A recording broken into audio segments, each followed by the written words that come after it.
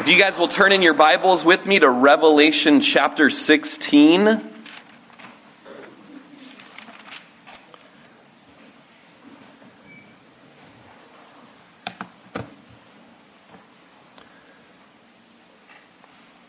And if you'll stand, I'll read it and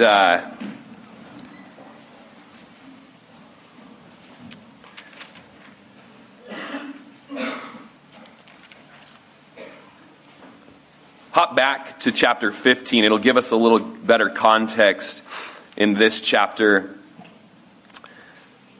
Then I saw another sign in heaven, great and marvelous, 7 angels having the 7 last plagues, for in them the wrath of God is complete.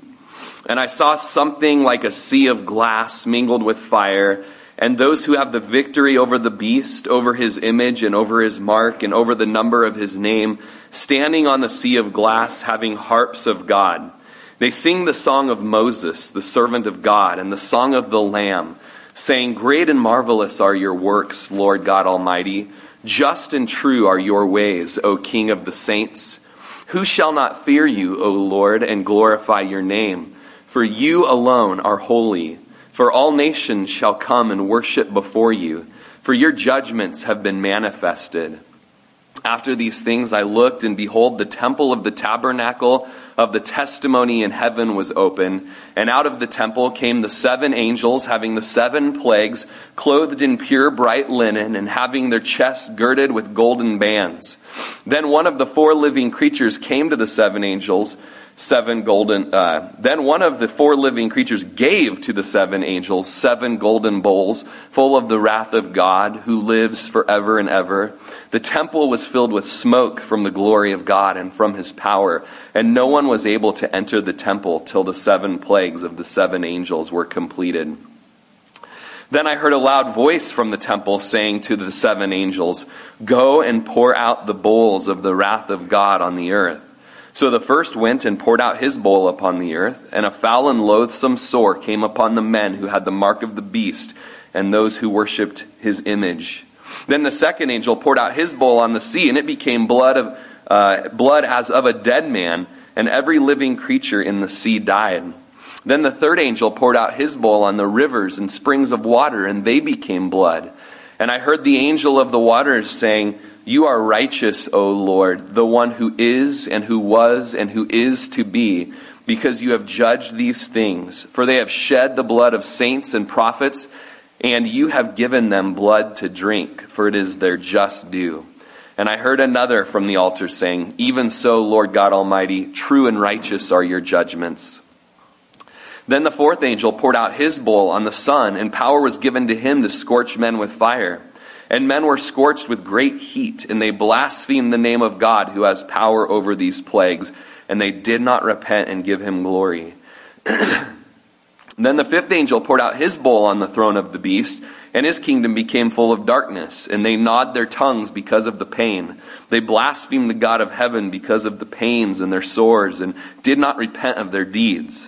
Then the sixth angel poured out his bowl on the great river Euphrates, and its water was dried up, so that the way of the kings from the east might be prepared. And I saw 3 unclean spirits like frogs coming out of the mouth of the dragon, out of the mouth of the beast, and out of the mouth of the false prophet. For they are spirits of demons, performing signs, which go out to the kings of the earth and of the whole world, to gather them to the battle of that great day of God Almighty. Behold, I am coming as a thief. Blessed is he who watches and keeps his garments, lest he walk naked and they see his shame. And they gather them together to the place called in Hebrew Armageddon. Then the 7th angel poured out his bowl into the air, and a loud voice came out of the temple of heaven from the throne, saying, "It is done." And there were noises and thunderings and lightnings, and there was a great earthquake, such a mighty and great earthquake as has not occurred since men were on the earth. Now the great city was divided into 3 parts, and the cities of the nations fell. And great Babylon was remembered before God, to give her the cup of the wine of the fierceness of his wrath. Then every island fled away, and the mountains were not found. And great hail from heaven fell upon men, each hailstone about the weight of a talent. Men blasphemed God because of the plague of the hail, since that plague was exceedingly great. And Lord, as we come to just another chapter, just showing the great day of the Lord and how your wrath will be poured out against sinners who have turned their hearts to other gods and have not humbled themselves before you, the God of all creation. I pray that you would just break our hearts, Lord, that we would just have compassion and just zealous hearts to evangelize this world, that they might escape the day of your wrath and come to know you. Give us the hearts of evangelists and of disciple makers. And Lord, may we not take these passages lightly. Give us a hatred for sin and a love for holiness, that you might be honored and glorified.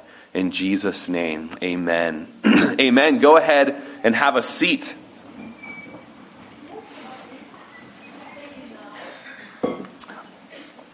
Well, in chapter 16, it's carried on from this preface from 15. We saw these angels in chapter 15. They are prepared with bowls filled with the wrath of God. They're being prepared to pour them out on the earth. And just before they pour them out, in chapter 15, we see that there's just these declarations of trust in the Lord by those that have been rescued out of the tribulation. There's this trust that, and the song is sung. Two songs, the song of Moses from the book of Exodus and the song of the Lamb. It's a new song that was sung that declares God's righteousness in his judgments there in chapter 15. And it's like we just know that the finality of the tribulation is coming. This last set of plagues is going to be poured out. It's going to be rough. It's going to be hard. It's going to be bad on the earth. And in chapter 16, it's almost like the angels are reluctant to pour these bowls. They have to be told, now go do it.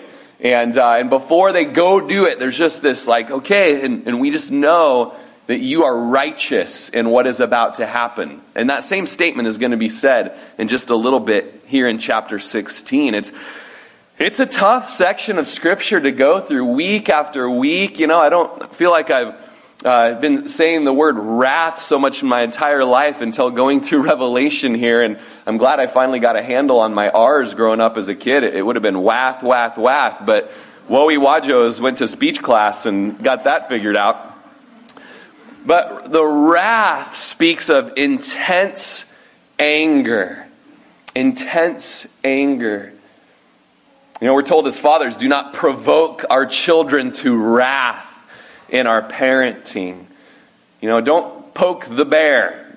Do not provoke them to wrath. And when we speak of the wrath of God, it's usually on an epic scale. You read about it in the Old Testament, even against Israel. You read about it against Israel's foes. You read here in the New Testament that it's against the Christ-rejecting planet Earth. It's an epic scale of God's anger against sin and against sinners. And yet, as we discuss this, as we preach this, the good news is that God does not desire you to have his wrath upon you. That's not the desire of the Lord. He's gone to great lengths. He's literally moved heaven and earth that you could be spared from this time. That you could no longer be a Christ-rejecting sinner, but that you could be a Christ-embracing, saved one. And I would ask you today, are you a Jesus embracer today? Is that a mark of your life? Just, man, your wife, your husband, your kids, your friends, they would say, one thing I can tell you about this person, they embrace Jesus. They follow Jesus. Man, I've known this person before. I know them now. They've been saved. They've been saved from their sin. Or if you just had those closest in your life just speak about you and the little nitty-gritty aspects, maybe they would say, you know what? The wrath of God abides on this person. It's not going to be good for this individual. You know, you've heard the statement, see you in hell, you know, and these people are like, hey, I might be going there, but you're going there too. And you know, Thessalonians tells us in 1 Thessalonians 5:9 that God did not appoint us as Christians to wrath.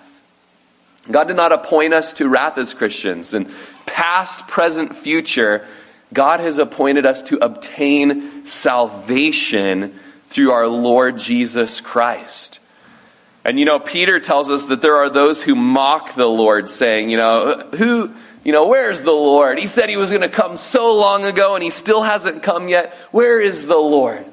And Peter just tells us, and it's in 2 Peter chapter 3, verse 8, don't forget this one thing, beloved, that with the Lord, one day is as 1,000 years, and 1,000 years is as one day. And the Lord isn't slack concerning his promises, as some count slackness, but he's long-suffering, and he's been very patient these 1,000 years, not desiring that anyone would perish. He doesn't desire anyone to go through this. He's held back and had such an age of grace for the world. Even today, a new year, 2020, we're in an age of grace. Don't take that grace lightly. If you're listening today, hear the grace of the Lord beckoning you to be saved before this day of judgment comes. For 2,000 years he's been patient. He has you in mind. And Peter says he's been long-suffering toward us, not willing that any should perish in this day, but that all should come to repentance. And in the book of Revelation, we see this in the outline of Revelation. There's this time called the church age, an age that we're living in now. And at the very end of the church age, Revelation chapter 3, it's one of the last verses in this church section. Jesus says, "Behold, I stand at the door and knock.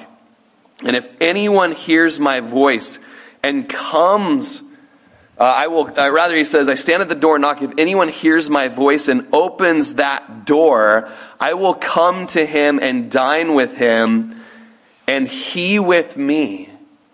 Lord has a desire to be with us, and he's knocking on the door of your life. He's knocking on the door of your heart.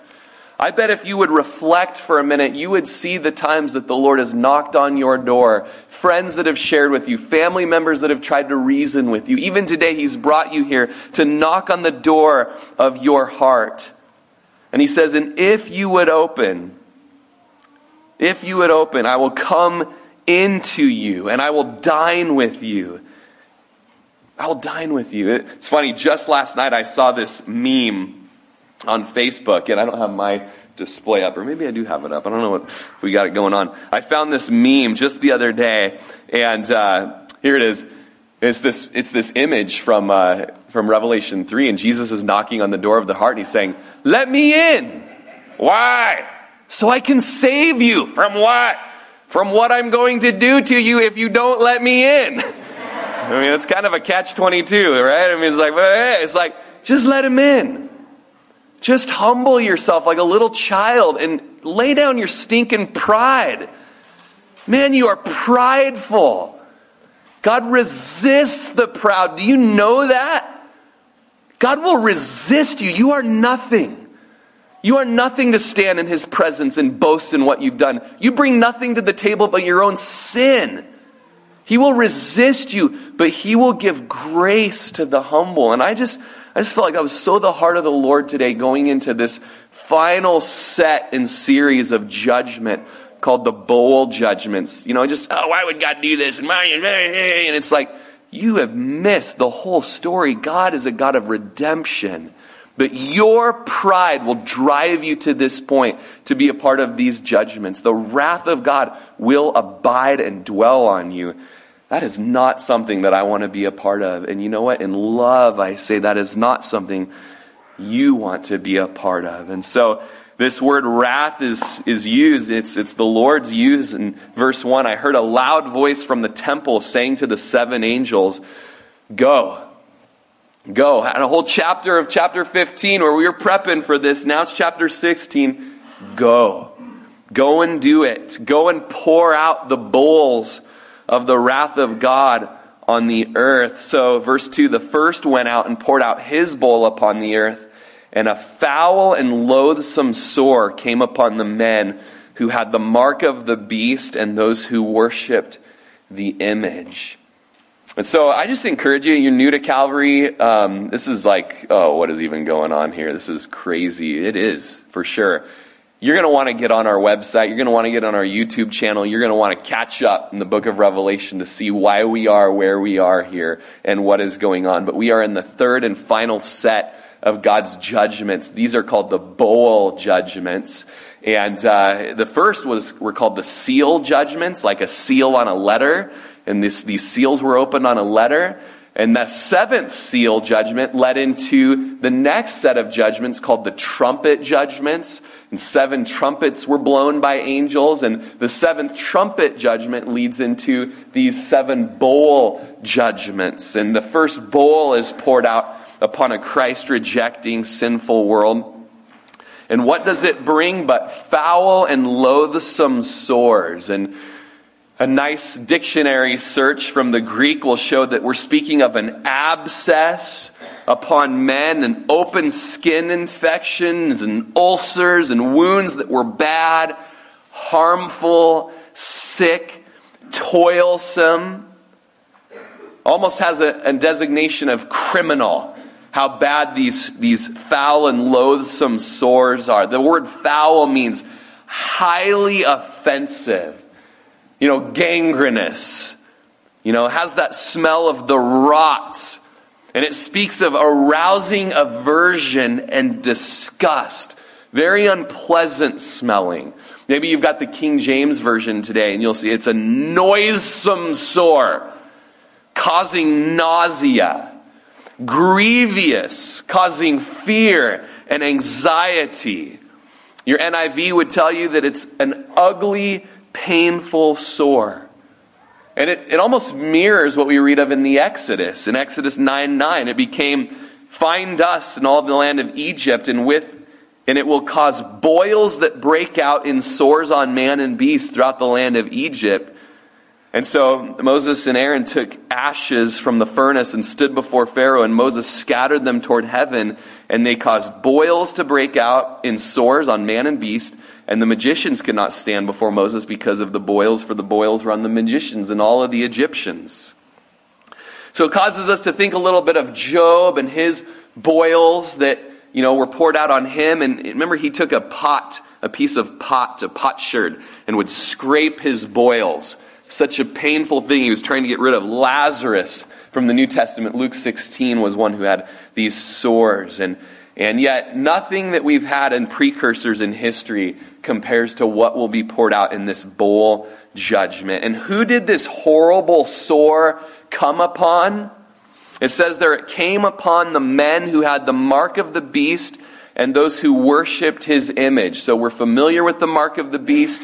In order to survive during the tribulation period in this one world government, this one world economy, this one world religious system under who we call the Antichrist, it's a name that John the Apostle gave this man. To survive, you've got to worship this guy. You've got to worship this crazy idol that was made towards him and for him. It's this interactive image. You got to worship this thing, and you'll be given some kind of a number, some kind of a mark on your right hand or on your forehead that you'll be able to buy and sell with during this period. But in order to do that, you had to worship this. And by that point, you've already turned, you've already shown your allegiance that you are for the devil, you're for demonic stuff.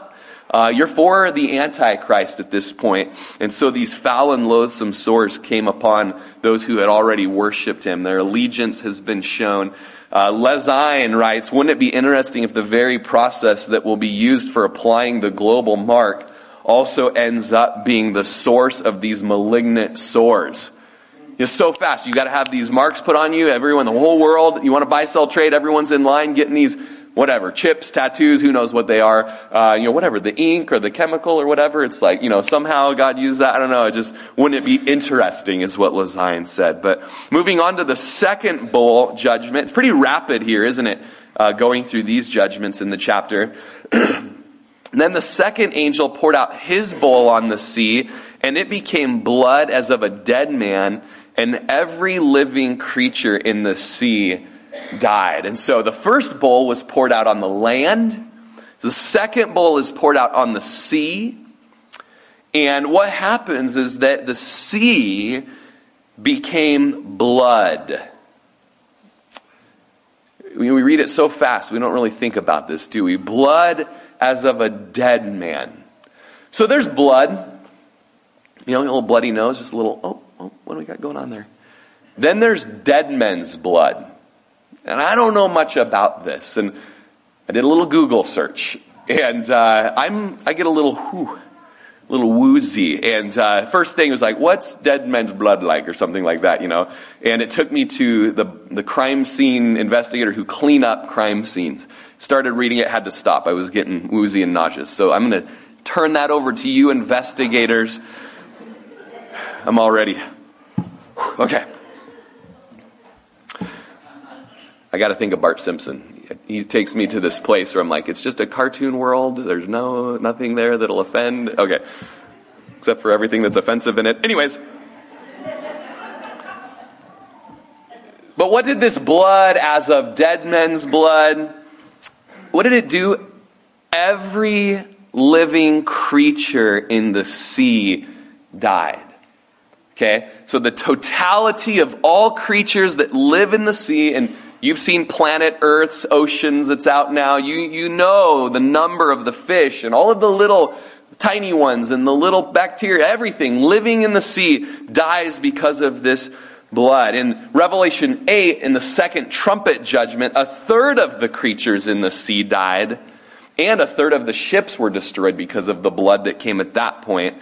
But here we have everything. Everything in the sea dies. You can see why angels were reluctant to pour out this bowl, or, maybe reading into that a bit. Many things I read said that they were a bit reluctant, had to be told to pour in. But it shows the full force of God's judgment here. Now consider this, 70% of the earth's surface is covered in the sea. And imagine it becoming a pool of death, a toxic wasteland.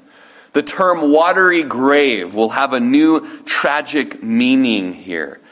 Those of us that are reading the Bible Project this week, we were shown a YouTube video of Noah's flood and dinosaurs running to high ground, and Noah's flood and the plate tectonics and all that was happening, and how this flood just caused such devastation on this earth. And we were watching it with our whole family, and Titus, my 5-year-old, was watching it just with intense interest. And he saw these baby dinosaurs just being taken out by the flood, and he just began asking, like, the baby dinosaurs died? And what about mommies with babies, And then Lainey pipes up, why did God flood the earth? This is nothing new we read Genesis all the time. And you're even listening to a CD right now that's a drama of it, and yet it caused the questions. And it just caused us as a family to reflect on how horrible sin is. How horrible sin is. Thinking of the flood, thinking of the worldwide devastation, with so devastating that the Lord afterwards said, I will never do that again. I will never do that again. But why would the Lord do it? Well, in Genesis 6, just before we're introduced to Noah, it says that then the Lord saw that the wickedness of man was great on the earth, and that every intent of the thoughts of his heart were only evil continually. And it really seems a lot like our culture, doesn't it? You get just social media just gives you a glimpse into people's heart. You're like, nice little post about something going on, and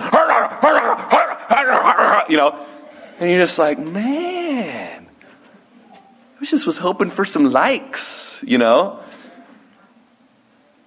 I just was with Lainey while we were reading. I was like, honey, listen to me, Lainey. Every intent and the thoughts of our hearts were only evil continually. And it goes on, the Lord was sorry that he'd even made man on the earth, and he was grieved in his heart. And so the Lord said, I will destroy man whom I've created from the face of the earth, both man and beast, creeping thing, birds of the air, for I'm sorry that I've made them. But Noah found grace in the sight of the Lord. Jesus himself says it's going to be like the days of Noah. But you know what? Even today, you could be one that finds grace in the sight of the Lord if you would come to him. We see just tragically the sea, everything in the sea being killed, similar to Noah's flood. And I was even reminded, it says, for as long as the earth remains, there in the book of Genesis, there will never be the end of day or night, and we're going to see that it's going to come to the end. We're going to see the end of the day and night here. Zion wrote, "For one, the already depleted food supplies of the world will already have been severely diminished, but now the stench and the pollution of those dead sea creatures will contaminate the air, and the massive amounts of death and decay in the sea will undoubtedly produce various diseases which will spread quickly." The third bowl is a little bit similar to the second, only it goes towards the freshwater sources. It says, "Then the third angel poured out his bowl on the rivers and springs of water, and they became blood." So we had upon the earth a bowl was poured out, we have upon the sea a bowl was poured out, and we have upon rivers and springs of water, these fresh water sources.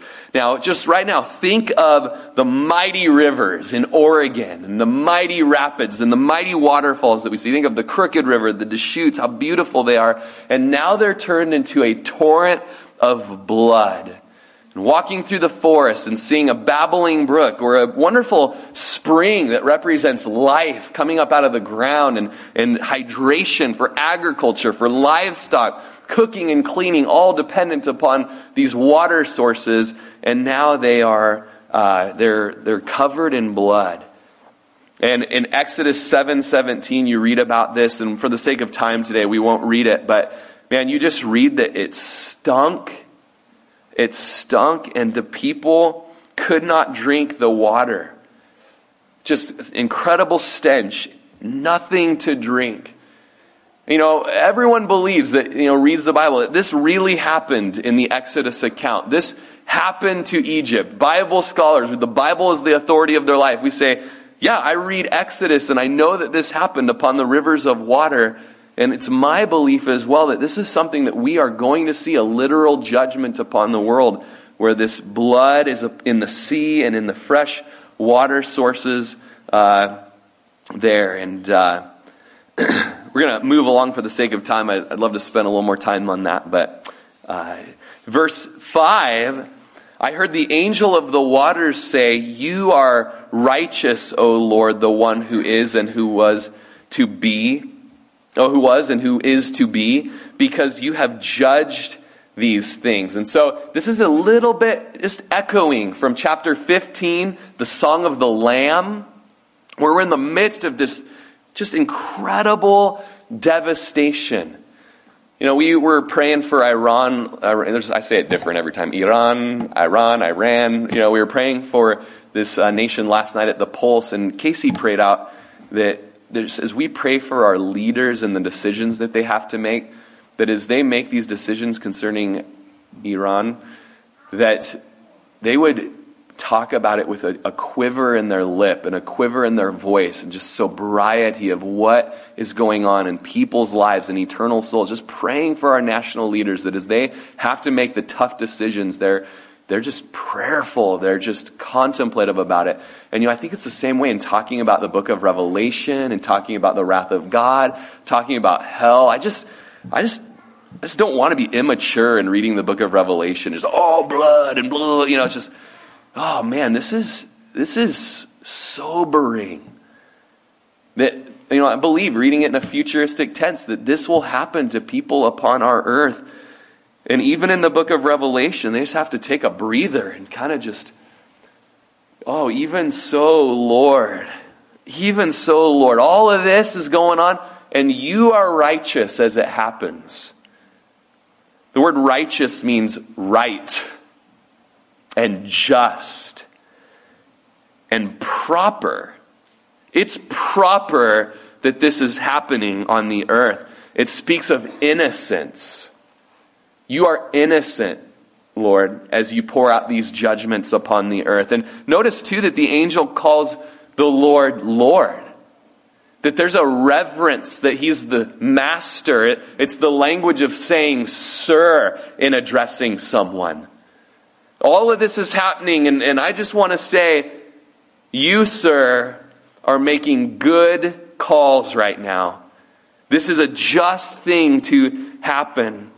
You have judged these things. And before that it says, you're the one who was and who is to be. I'll never forget that designation of you, Lord, as I'm here in my little space of life. Here I am, born in 1981, and now it's 2020. I'm 38 years old, and I know so much. And I'm going to just go ahead and just, blaspheme God about who he is and the calls he makes. No, Lord, you're the one who was from before the foundations of the earth. You're the one who was at the time of Noah. You're the one who was at the time of Abraham. You were there at the time of David. You were the one there in Jerusalem during its fall. You were the one that was there all the way through history, and you will be forevermore. My finite life, all I can say is you, Lord, are making good judgments.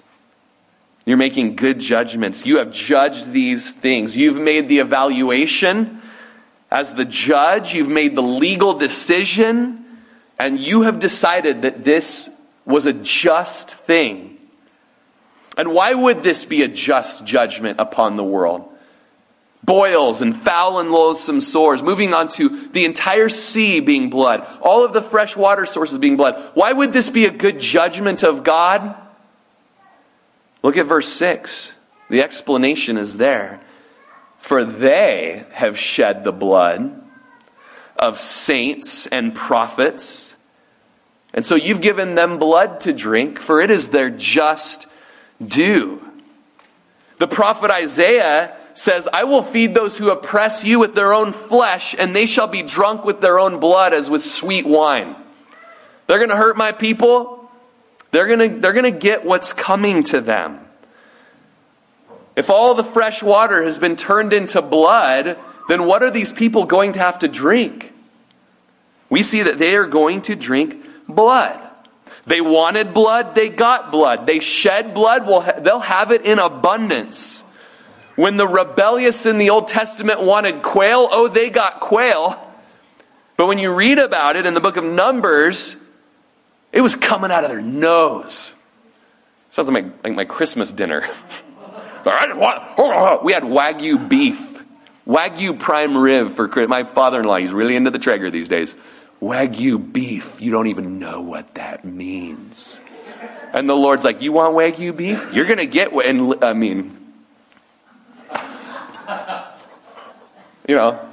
the people, we miss Egypt. The melons, the legumes, the onions. Lord, why'd you bring us out here? We want some meat. And the Lord's like, you want some meat? You're going to get some meat. You complain against meat. And the quail came, a wind brought them in, and they ate so much it was coming out their nose. And because they'd complained against the Lord, while it was still between their teeth, they dropped dead. And the Lord's like, you're going to kill my people? You're going to kill the saints?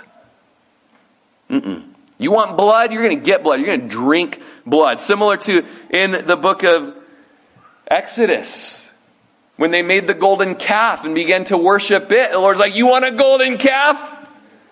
And he has Moses grind the calf to powder and makes them drink it. Such a symbol, when we take communion. You want it, it's coming in you. You're going to really experience this.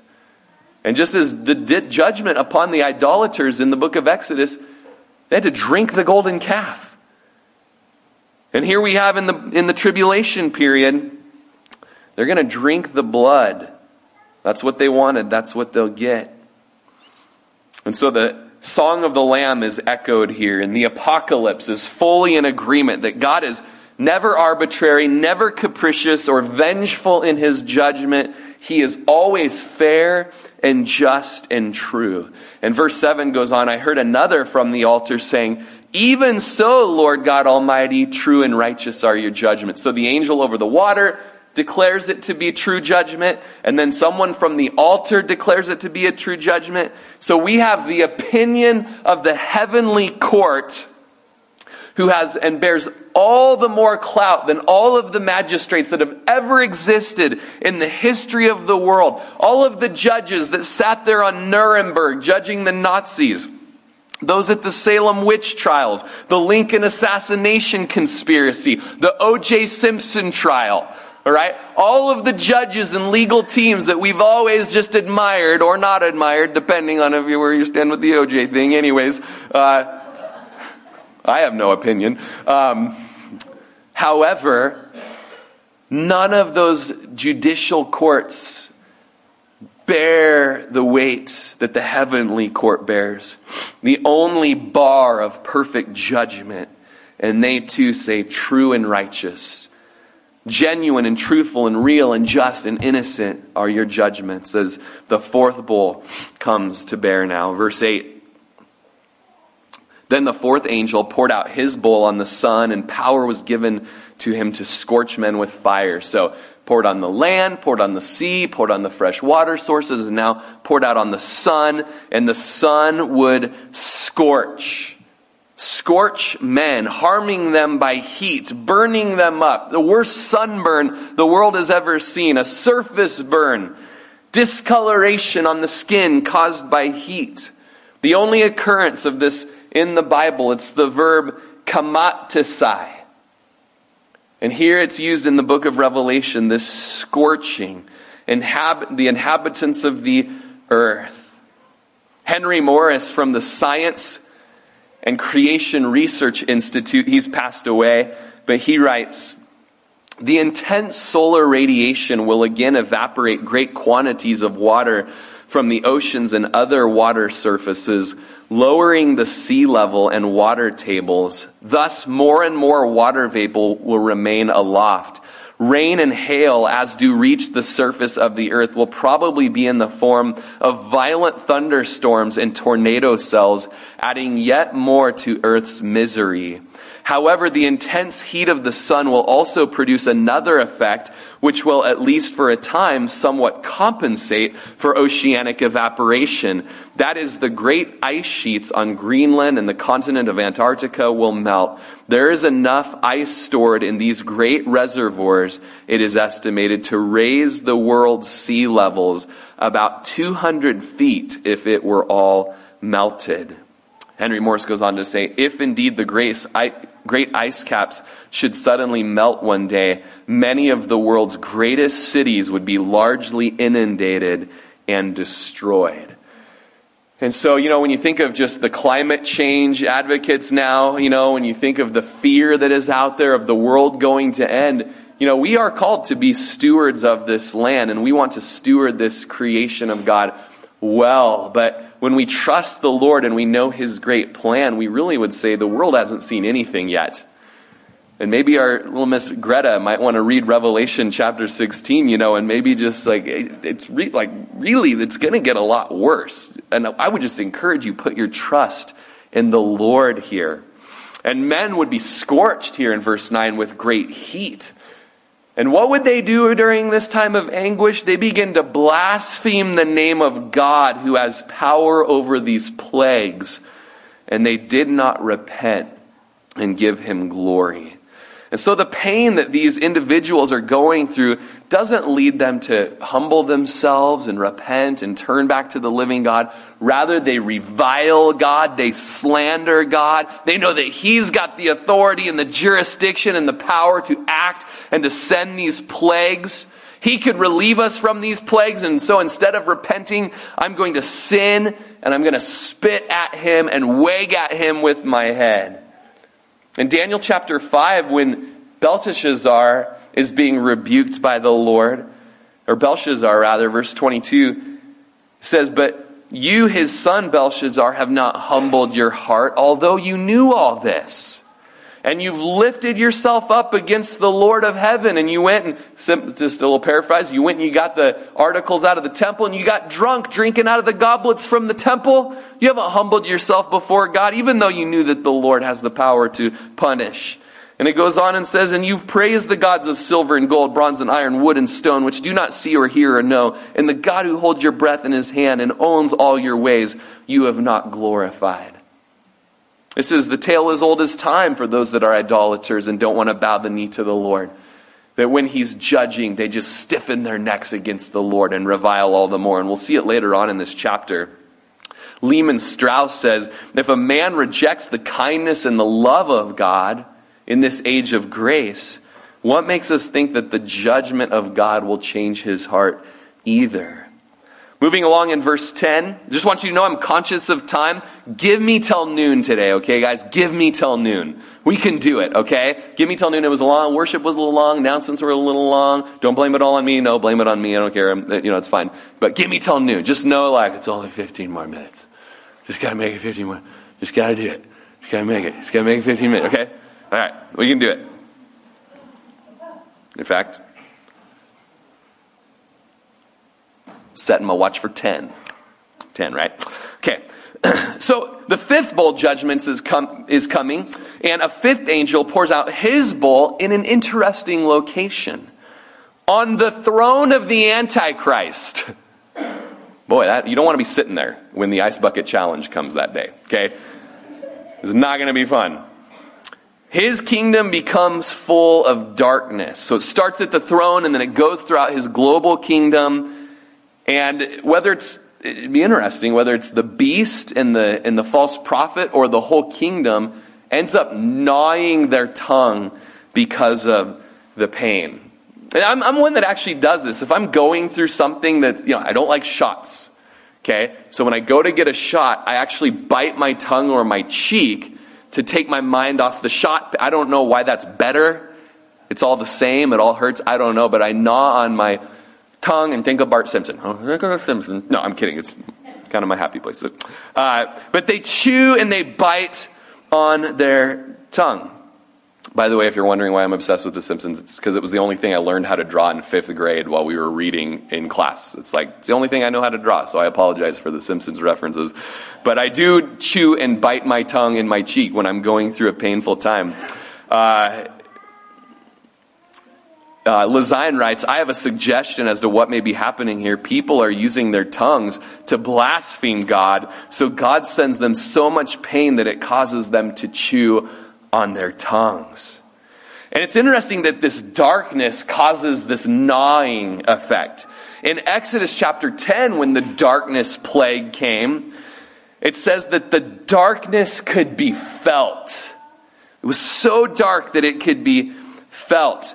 And Exodus 10:23 says it was so dark that no one rose from his place for 3 days. It was that dark, spiritual darkness, And I was recently learning about kind of a special forces operative in Vietnam. They called them snake eaters. They were like a few steps from the SEALs. And he would just go into the jungle as a special forces guy. And he said, I loved the darkness. Because the enemy couldn't operate in the darkness. But I was able to close my eyes and make a grid of all that was around me. And I could operate and almost be like a bat fighting in the darkness. He's like, I loved the darkness.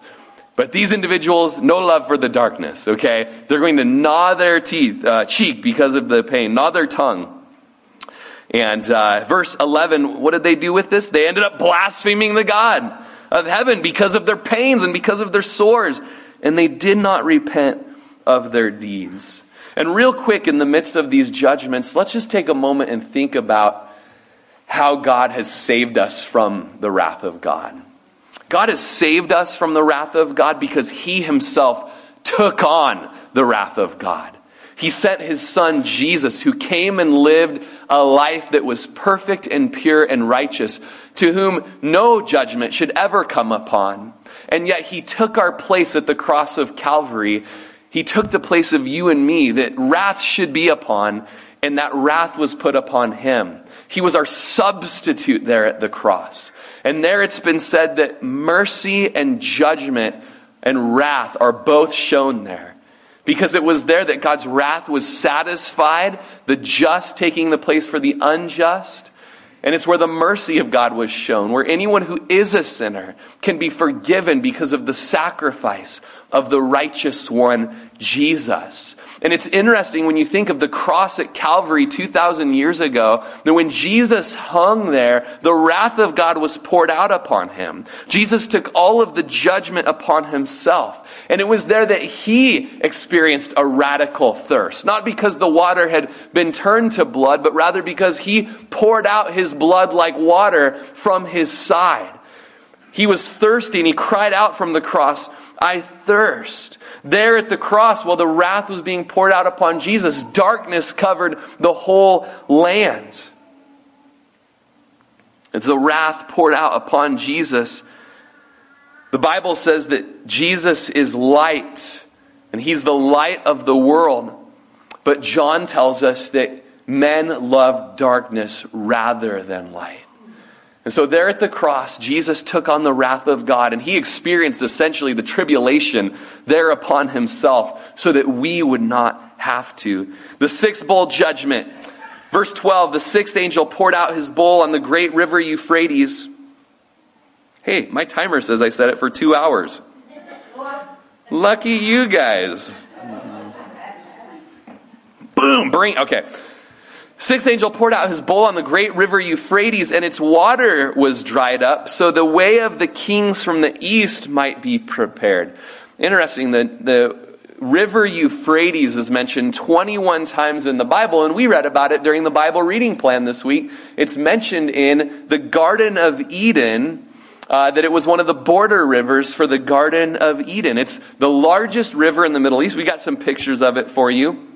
The largest river in the Middle East, running 1,800 miles from Mount Ararat to the Persian Gulf. It's been called the lifeblood of the crescent fertile, or the fertile crescent.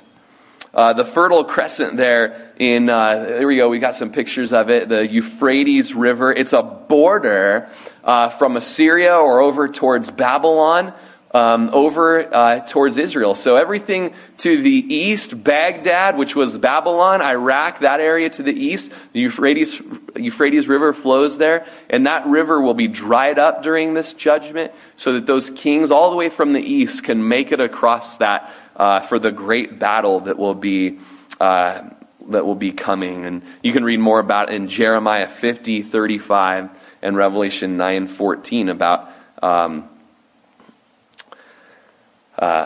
this judgment. Now, moving on in verse 13, and I saw 3 unclean spirit-like frogs coming out of the mouth of the dragon, that's Satan, we know, out of the mouth of the beast, and out of the mouth of the false prophets. So kind of an interesting picture here, some types of demons coming out looking like these unclean animals. The Old Testament tells us frogs coming out of the mouth, very graphic vomiting of frogs coming out here from Satan, who's called the dragon in Revelation 12:9. 14 tells us these frogs are spirits of demons performing signs. And so just so you know, not all signs are from the Lord. Okay, that's very clear throughout Scripture. Johnny taught on it last week. They perform signs, and they go out and do these signs to all the kings of the earth, to get the kings of the earth and the whole world to come and to follow them and to come and across that river Euphrates so that they could come to the battle of that great day of the Almighty. 2 Thessalonians 2:9-12 says that the coming of the day of the Lord will be according to all kinds of signs and lying wonders. And the enemy will be using them in full force. And so we use the word of God to test signs and wonders. Verse 15, behold, I'm coming as a thief. Blessed is he who watches and keeps his garments, lest he walk naked and they see his nakedness. So all these judgments are happening, and then Jesus speaks up. And he says something that he speaks out in Matthew chapter 25 about how we need to watch and be ready for his coming. And so in the midst of this prophecy of all the judgments and the tribulation, Jesus takes a little pause and he just says, guys, all this is going to happen so unexpectedly you will not be ready for it. I'm telling you now, walk with me now. Because I'm coming unexpectedly like a thief would come. It's going to catch you off guard. Jesus says it in Matthew 24:42 and 1 Thessalonians 5:6. Paul says it, that we don't know the day or the hour our Lord is coming, so we want to be watchful and ready. And here Jesus says in Revelation 16, you want to be clothed. You want to be dressed. All right? You want to keep your garments lest you walk naked and they see your shame. 1 John tells us in chapter 2 and chapter 3 that when Jesus comes, we don't want to be ashamed at his coming. We want to be ready for him at his coming. And this is very clear imagery. I know we often hear the world joke about this, about being caught off guard when Jesus comes and be doing something shameful when Jesus comes. It's no laughing matter. Truly, Jesus warns us that we want to be clothed, we want to be walking in integrity and uprightness when he comes, because he's going to come when we least expect it, and we don't want to be ashamed when he comes. And the beautiful thing about the gospel is that we get clothing from Jesus. Revelation tells us that. 2 Corinthians tells us that we are clothed and fully clothed. And when we're clothed with the garments of Jesus' righteousness, we shall not be found naked.